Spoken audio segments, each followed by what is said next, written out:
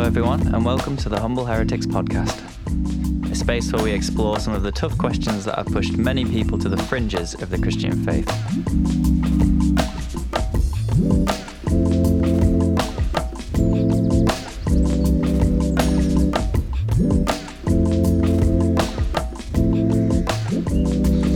So, we made it, episode number 3. So I'm just cracking my nuts. Yeah, good. Number 3? Oh, it is number 3. Episode number 3. Wow. Rattling through them. I'd just like to say from the start that the idea for the title of this episode was entirely Anna's. Put the blame on me. Yes. Now that is a very relevant sentence to what we're about to talk about later. Put the blame on me. Don't make me the scapegoat. So what's the title for this episode, Anna? It's called The Devil Ain't Real. The devil ain't real. Amen, Or just brother. devil ain't real. Amen. Either way gets an amen. So Anna, why did you want to do a podcast episode on this mildly controversial topic? Well, I had a hunch that there might be some sort of differing opinions in the room. And I think I have come to the point of believing, or not believing, maybe is better to say, in a literal devil. Like as in someone in like spandex.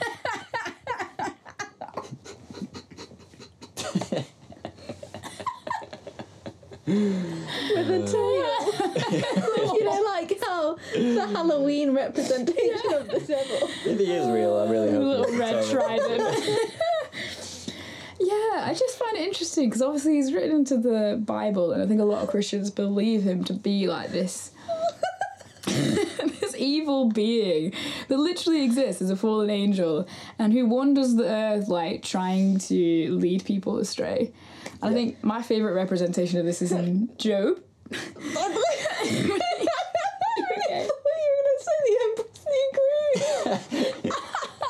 That would have been better, actually. I do love that representation. No, I love it in Job because literally the devil walks into a room where God is sitting and is like... Yeah, supposedly, Is yeah. like, all right, God. And God's like, you all right, devil? How's it going? Because you have free access to this, whatever this is. So there's just like a little chat going on. They have a little chat. And then he makes a bet. He makes a bet with God. And God's like, I'll take that wager. Yeah. God's like, yeah, sure, whatever. You can like completely try and ruin somebody's life. I don't really mind. As long as you don't kill his family at first. There was some like... First, yeah. Yeah, so There's some first like it was, limits as on long as you that. don't touch his family or give him bad health, essentially. Yeah. And then later on he just gets rid of that bit of the contract completely, and basically the devil can kill anyone close to Job except for Job himself. Because it was basically like, Job will never say anything bad against me, right? Yeah, the devil Yeah. says that Job only worships God or like is a good servant of the Lord because God blesses him and protects him. I think he says it's like you put a fence around him so like nothing gets to him. So what if we take that away? Would he still? That's the premise, isn't it? So I just love that image of the devil walking up to God and be like, right, let's have a bet. See who's right. And I think a lot of people take that story literally in the Bible as Yeah. the devil can literally ask God if he can tempt certain people, and then we'll go and interfere in their lives and like try and cause havoc and like do really, really bad things to them. So was that important for you as a Christian, especially like when you were younger? Was it an important concept? Was the concept of the devil something that like you thought about or that affected the way that you acted or lived? I remember thinking about it because it used to kind of scare me. Yeah. That there was this whole, not only the devil, but this whole realm of evil spiritual beings that were kind of out to get you, and you had to like be on your guard and like try and protect yourself. Put on the whole From armour that. of God. Absolutely. Like, yeah. And yeah, I think as well there was that fear. You kind of get scared into wanting to be with God and wanting to be in heaven when you die, because the alternative is if you don't, then you'll end up in hell with this horrible being for the rest of your life, and he's going to torture you forever. Which, looking back, is really quite a messed up thing to tell a child. Yeah, sure. But it's a very widely held belief that if you don't choose God and live in God's way, then you'll get tempted by this being and you'll end up with that being in hell for the rest of your life when you die. And some would say that we are being tempted right now. Right now. The way As we speak. as we speak. As we speak, gosh. as well. We don't go to church anymore. Oh, I see. Right. So in our position, our Yes. religious/spiritual position now is a sign that the devil has tempted us away, Yeah. like that cartoon picture. I love that picture. Whereas like the first one is what I think when I ask questions, and it's just a person asking questions, and then the next one is what my church friends think when I ask questions, and it's like an image of the devil carrying the person away. Yeah, definitely probably a widely held opinion that you let the devil get a foothold in your life if you... Yeah, don't give the devil a foothold. Gosh, that phrase, it actually gives me like PTSD hearing that phrase. Really? I hate it. Oh yeah, I've heard that a lot. Yeah, Yeah. really. But I think, as this kind of understanding that everything that's bad in the world has come from this being and it is responsible for everything that's not good. Yeah. The kind of source of evil, I think, is what I used to think it was. Sure. And did you ever get told stories like? So I remember getting told stories along the lines of there were certain people, like really spiritual people, who woke up in the middle of the night and there was like something in their room and they were really freaked out at first, and then they realised it was the devil, and then they were like, oh, it's okay, it's only you, and then went back to sleep. I've been told You that heard that story. story? I'm pretty sure that's a famous guy. Is it the guy that wrote... Isn't that Smith or Wigglesworth? Oh, okay. Oh, maybe. I have no idea. But I Sometimes. just, But yeah, I definitely heard that story, and I remember being like, if the devil was in my room at night, what would I do? yeah. So Yeah. that's the there's two things wrong with that really. First, it's the fear that the devil could just pop into your room. That he's allowed to do that. Like if he's real, he can appear at any moment. Yeah. And secondly, that you should be so confident in faith as a Christian that it shouldn't even bother you that if you turned up in your room. Yeah. And you might be right. I feel like I've read it in a book in more recent years, like of an actual biography or something. But years before that, I was told that story many times by various different people. Yeah. I remember directly after being told that story, then asking my youth leader at the time, do you think the devil can hear our inner thoughts? Because you'd always get told that God knows everything that goes through your mind. Yeah. And I remember being like, does the devil know what goes through my head? Like, What did they say? they said no. They said Yeah. they didn't think that he could. That's what I was Yeah. taught in Yeah. Christian circles, is that the devil can only hear what you confess. What you say out loud. Yeah. So your confession should be like of Positive. faith Which and I remember positive. finding that freaky because then I was like, well, I got to be careful about what I say then, because if I accidentally let slip something, then the devil will know, Yeah, and he'll use that against me. he'll know my secrets. You know, all my secrets. But then also, as I kind of got older as a Christian, I began to realise things like the devil is not omnipresent. So if the devil is real, Yeah. even in classic like Christian teachings, he's not an omnipresent like being. Can't That's be in two what I was going to places at get to, once. because I had always believed that he could be, that he was Yes. omnipresent, and then more recently somebody has told me that they believe he's not. Yeah. So how did that work out for you? Like, what were you taught about that? I don't know if I was specifically taught anything. Maybe randomly mentioned it at Bible college, like kind of in passing, and I was like, oh yeah. Even when I strongly believed that there was like a physical fallen angel devil. But yeah, as a kid, you think the devil could be anywhere. He could do anything at any moment. But actually, when you think about the statistics, how many people, if he's out bothering people, like how many people there are in the world, chances of him coming and bothering you are pretty slim. But then also, I guess it was the idea of like, well, he's got his little minions, doesn't he? So Oh, interesting. it's not just him that's doing the So he sends his little minions to his Yeah, bidding, and they come yeah. and tempt you to do things that you Yeah. shouldn't be doing. yeah. That is interesting. So the opinion that I held, when you think of, we obviously like you read the Bible a lot, and I did anyway. Every day. Every day. I think you should share the story. Oh no, not now. This is not the time. Too fresh. It's too raw, man. And you read about like there's so many people who are possessed. It seems like everywhere Jesus went and the disciples went, there were like possessed people everywhere. So well, kind of in my fundamentalist days, I would say things like people still are possessed in the same amount that they were, but we just categorize it differently. Oh, that's So we call it like maybe like a mental health problem Yeah. or some kind of illness, which is definitely not what I feel like now. But that's the kind of conclusion you come to when you have like the word first, and then scientific development afterwards, and you're trying to fit that back into the word to make it work. Whereas now I see it the opposite way, really, that actually the chances are people at the time weren't possessed, but had some kind of illness that they didn't understand, so they just called it some kind of spiritual. Because they understood everything in the context of this idea of God and spirituality, and that there's like invisible stuff going on that they don't understand, so they just shoehorn everything into that category. So yeah, and the other thing is, as we were saying this earlier, that any kind of stories about interaction, people having like some kind of experience or interaction with a demon, is always like one person removed from yourself. So I've obviously never experienced anything like that. I maybe know some people that would claim to have experienced that firsthand, but even then I'm not sure how closely they've actually experienced it. So I always assumed a lot of these things were still going on, like in other countries. So well, obviously we haven't got around to your story, your whole life story yet, Anna, but obviously a year of your life was spent in Uganda. Did you think that you were going to go and see a lot more of that kind of thing? Definitely, expected that a lot of sort of spiritual stuff would happen, like supernatural stuff. Yeah. Because it's so stupid, but you hear all these stories of like missionaries who come back from these far-flung places, and they're telling you all these stories about people they've raised from the dead and like demons that they've cast out and stuff. Yeah.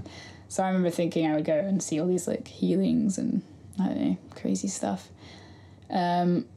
What I did see was one particular village where they would bring, or I remember one particular occasion where they brought a young child who had a disability and started praying to cast the demons out of this young child who was clearly very frightened and terrified, basically. All these adults were kind of circling around them, kind of praying for this demon to come out for potentially over an hour. Wow. And I remember sitting there with my friend and watching this happen and just being like, this is crazy. Like, what kind of disability? I'm trying to remember what it was. I think a developmental disability. Sure, yeah. So what that really is just a lack of understanding, right? Of the medical causes of it, yeah. That's really sad. But I was quite shocked that was happening, and I think fair enough, like you say, if you don't know what that is, then maybe that's the assumption you would come to, is that it was a spiritual possession of that person. Yeah, sure. But it did just make me sad that was that was happening still. But then haven't we at the yearly conferences heard testimonies from people, especially in the London church? I feel like it seemed much more common that they would talk about it. I'm not convinced that. Okay, so I've heard the pastor of that church sharing stories of like things that they've experienced in terms of people being set free from some kind of spiritual oppression. But again, it's like there's several steps of removal, isn't it? So like I don't know those people before and after. I've not seen them. So it's everybody. I feel like every Christian can say, "Oh, isn't there this story of this person? I've heard this story of this person." But I don't really meet anyone that says, I had this and then this happened and now I'm not. Now I'm released from that. Like I was possessed and now I'm not possessed. Yeah. It's an interesting concept, really.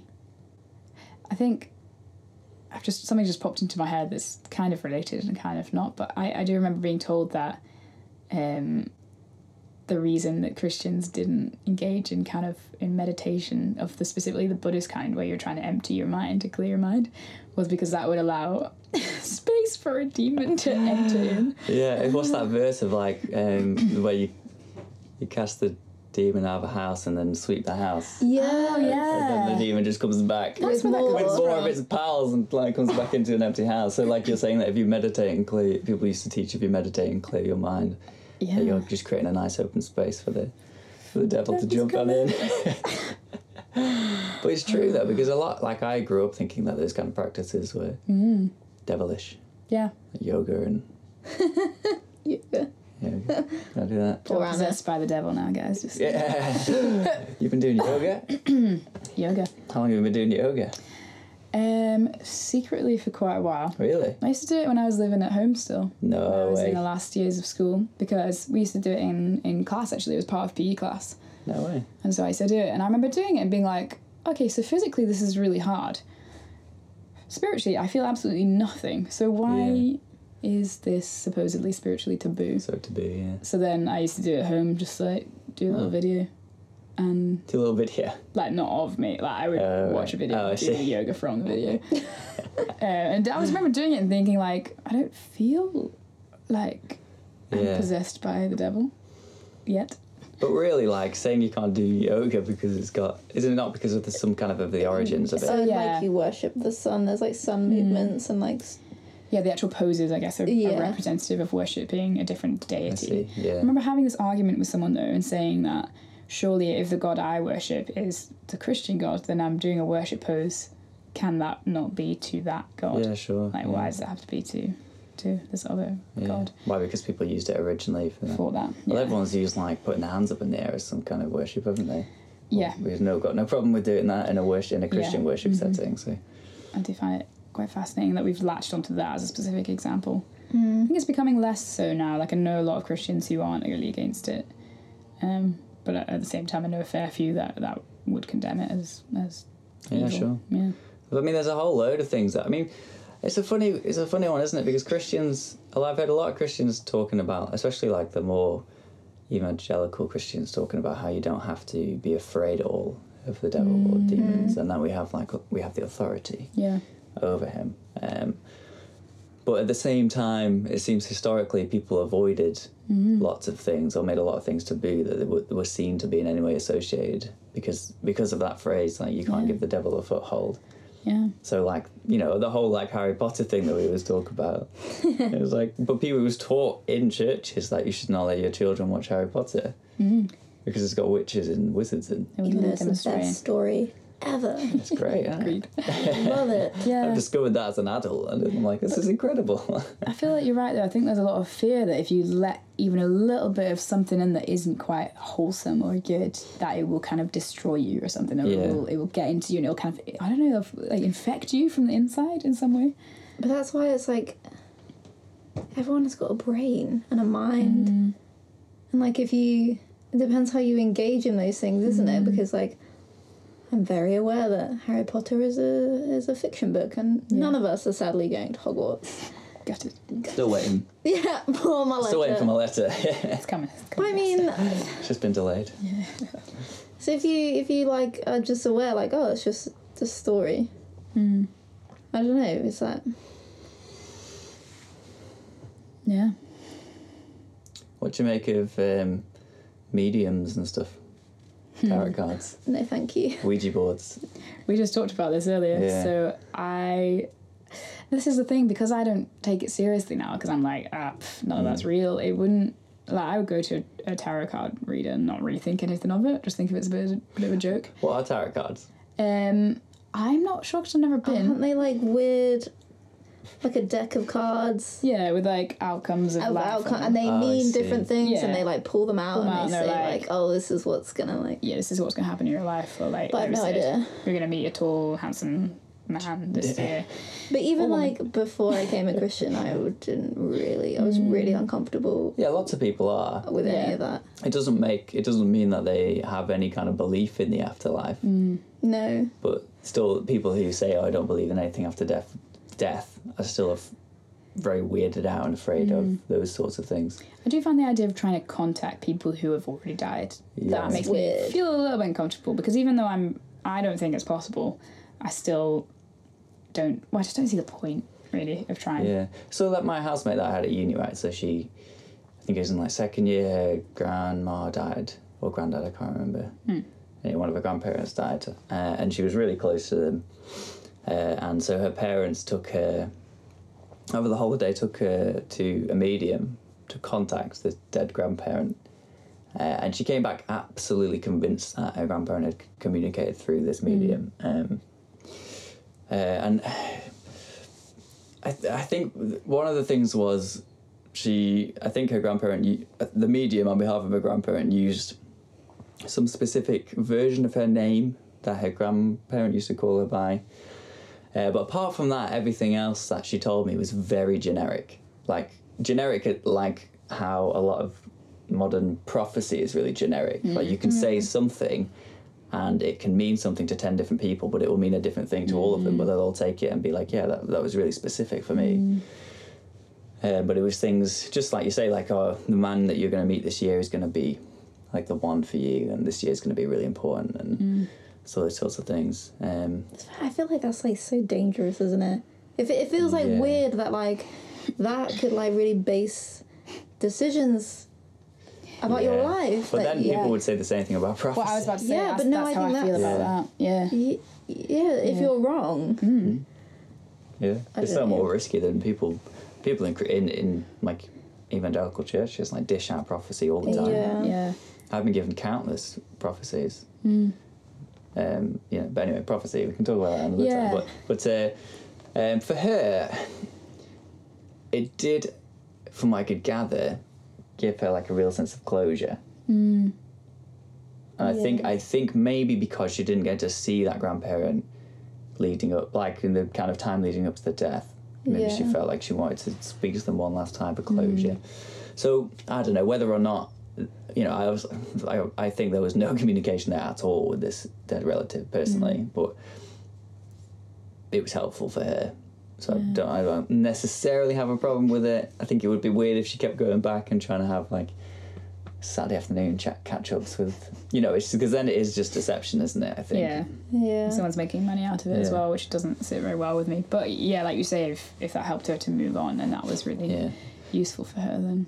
But what was amazing to me at the time as a Christian was that I was like, you have no belief in anything after death, or that there's like a soul inside a person. So what do you actually think I never asked her this because it was obviously like really personal to her, but I always thought, sort of, what do you actually think you're communicating with?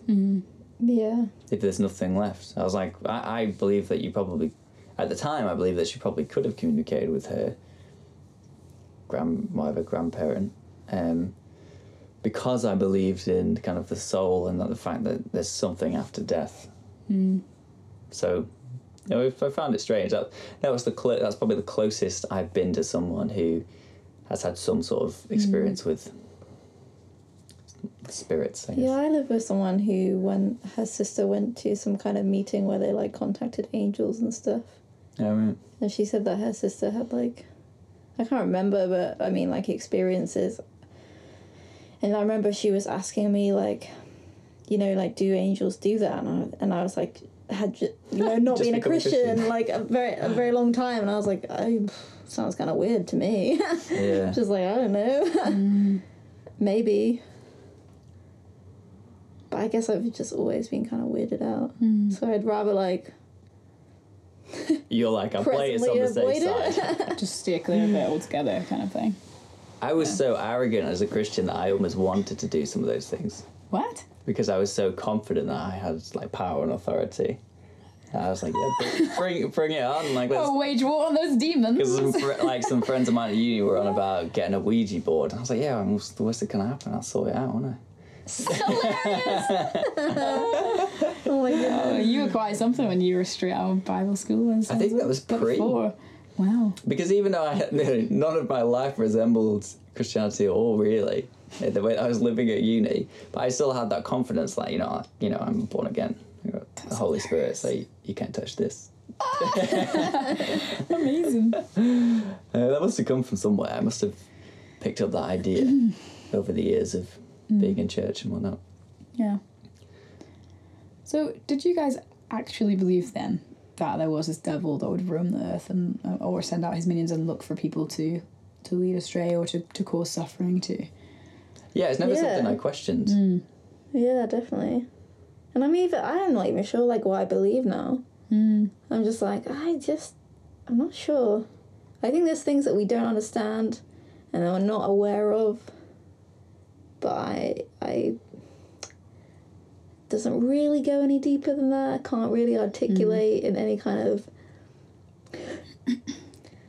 I just can't. I don't know. I remember never knowing where the idea came from in the Bible, like where the actual origin of this devil figure came from. Because there's obviously this serpent. Yeah. Yes. Um, But the idea of the devil comes in later, right? That well, whole fallen angel story, where does that come in the Bible? yeah. So that's what I was trying to find. So it's This just makes me think of his Dark Materials by What? Philip Pullman, because he has like. It's like it's like an atheist writing of a fallen. And like God is like in a box, an angel in a box that's like slowly dying. Do you mind if I just cough a bit? go on. Still. It's the Get that popcorn. phlegm out. Is that better? Nice. Still struggling. Right. You sound better than you did on 2 nights Yeah, ago. so- no, it's getting there. Good. So the kind of the classic verse is in Isaiah 14, but it's actually what I found and what I thought originally, which is before I looked this up, was that these passages aren't actually direct descriptions of something that happened in the heavenly realms. They're actually a prophecy. So in this instance, it's a prophecy. Isaiah's given a prophecy to. It's about Babylon, and I know that people draw a lot of similarities between Babylon and essentially evil or the devil, and like that's supposed to represent evil and the devil throughout the kind of Old Testament. But the verse says, basically, how you have fallen from heaven, O morning star, son of the dawn. You've been cut down to the ground, O destroyer of nations. You said in your heart, I will ascend to the heavens, I will raise my throne above the stars of God. I will sit on the mount of assembly in the far reaches of the north. I will ascend above the tops of the clouds. I will make myself like the Most High. But you will be brought down to Sheol, to the lowest depths of the pit. It goes on. But that's the idea that I was always familiar with growing up, was that the story goes that there's this angel in heaven who decides that they want to make themselves like God. They want to kind of take his authority. And so God casts them out into hell. Yeah. But it's just a metaphor for this nation of Babylon, right? Yeah, if it's describing Babylon, Yeah, how do like- we know that's about the devil? Too, Yeah, well, we know? don't, do we? So Yeah, but that's a story I had always heard as well. yeah. So does Jesus mention him at all? Yeah, of course he does, yeah. But I'm just trying to get to the origin of, like, where does that Where it come came from? But yeah, it's definitely mentioned in the Gospels, isn't he? That, I mean, Jesus went out to the wilderness and supposedly was tempted by, Yes. they say by Satan, by the devil for Yeah. however long. But you don't know whether... The difficulty with that is you don't know whether Jesus told his disciples exactly, the devil came and tempted me, or whether that's how they interpreted his experience in Yes. the wilderness. And It's very difficult to draw a conclusion off that. Yeah. I just have a hard time believing that it is a being rather Yeah. than a metaphor for evil. Like, Yeah, for sure. the fact that maybe Jesus went out into the wilderness and for 40 days was tempted by things in his own mind. Like, Yes. you could 'cause- do this, you could escape from this, you could get food, you could Yeah. do whatever. Yeah, I suppose that, Almost like a battle of consciousness. yeah, like almost like an angel and a devil on your shoulder, but the devil like is part of your conscious telling you to, I don't know, to give in to the temptation or to do the thing that you know is wrong. Yeah, I think that's probably more where I sit now. Yeah, I suppose the physiological responses of fasting for 40 days are... Hallucinations. That would do a lot to your Pretty mind. That is hardcore. true. Yeah. Yeah, no, it's true. Yeah. I guess, yeah, I'm not sure, to be honest. I'm very, like, almost very reluctant to say, no, I don't believe in a devil. I do, however, see a lot of problems with believing in a devil. Because I think it becomes just essentially a way of blaming bad things for the Christian. Yes. Yeah, sure. So that's happening because of the devil, rather than just admitting, okay, like, we all have a capacity for evil inside of us, and it's not because of the devil. It's just there. Like, we all have the ability to let our personal greed override our decision making and like do things that harm other people for the benefit of ourselves. So I suppose I probably see it now more as that, as like the devil represents the capacity for evil that each of us contains. Yeah. But then I always think like, when you become like a Christian, and like you're trying to almost like work out that capacity of evil, but does it really go away? Do you see what I'm trying to say? So like when you get saved, you feel like you're like this new person, you're like reborn, and like Paul says, like the renewing of the mind, and like the flesh and the spirit. They talk about it being ongoing though, right? Yeah. It's never like, okay, you're saved now, you've got no evil left. You are pure. Yeah. So I don't think that's even like something that people would teach in Christian circles, is it? Most of what I remember from being taught is that it's an ongoing process of constantly moving away from evil into holiness. Yeah. Glory to glory. Glory. I do think that idea of a scapegoat, though, is particularly relevant because I think if you can put the blame on something else other than yourself for not only your actions, but for everything that happens in the world, like suffering, well, it's the devil, and, if I do something wrong, it's because the devil tempted me. I don't know if people use it as much like that, but I kind of think it stops you from instead taking a long, hard look at yourself and being like, I have things I need to sort out and things that I do that are wrong. And I can't blame that on anyone. That's me. That's come from me. Yeah. I think, there's this idea that it's somehow separate from us, that this kind of evil isn't a part of us, like, to our very core. And, I think the whole idea of good and evil is an interesting one. Yeah.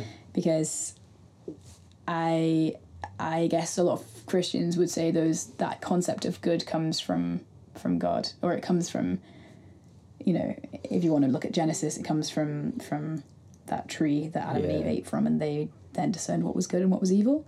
But I think I would more take the argument that our conception of what is good and evil is constantly developing over time. What we think is good now is so different to what we maybe thought was good thousands of years ago as human beings. Yeah. Things that are unacceptable now may have been acceptable many, many years ago. Yeah. And then I'm sure things will continue to shift. Yes, I don't think there's these kind of objective ideas of what is good and what is evil. No, yeah. So then that makes me hard for me to think that there is an evil being, because I think that means there is this objective evil, if that makes sense. If I was playing the evangelical, I would probably argue that we're just constantly moving closer towards what is the true good. Right? That is a very interesting way of thinking of it, yeah. But that we may never get there until Jesus returns and restores the earth, kind of thing.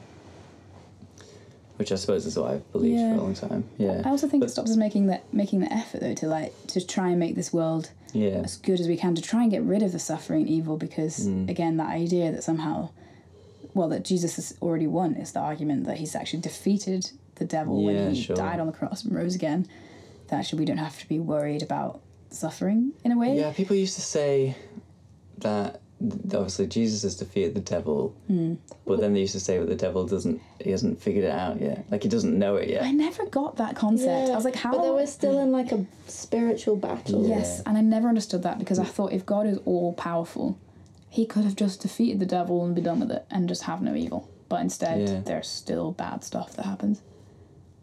Yeah, but people used to say that, like, he won't go out without a fight.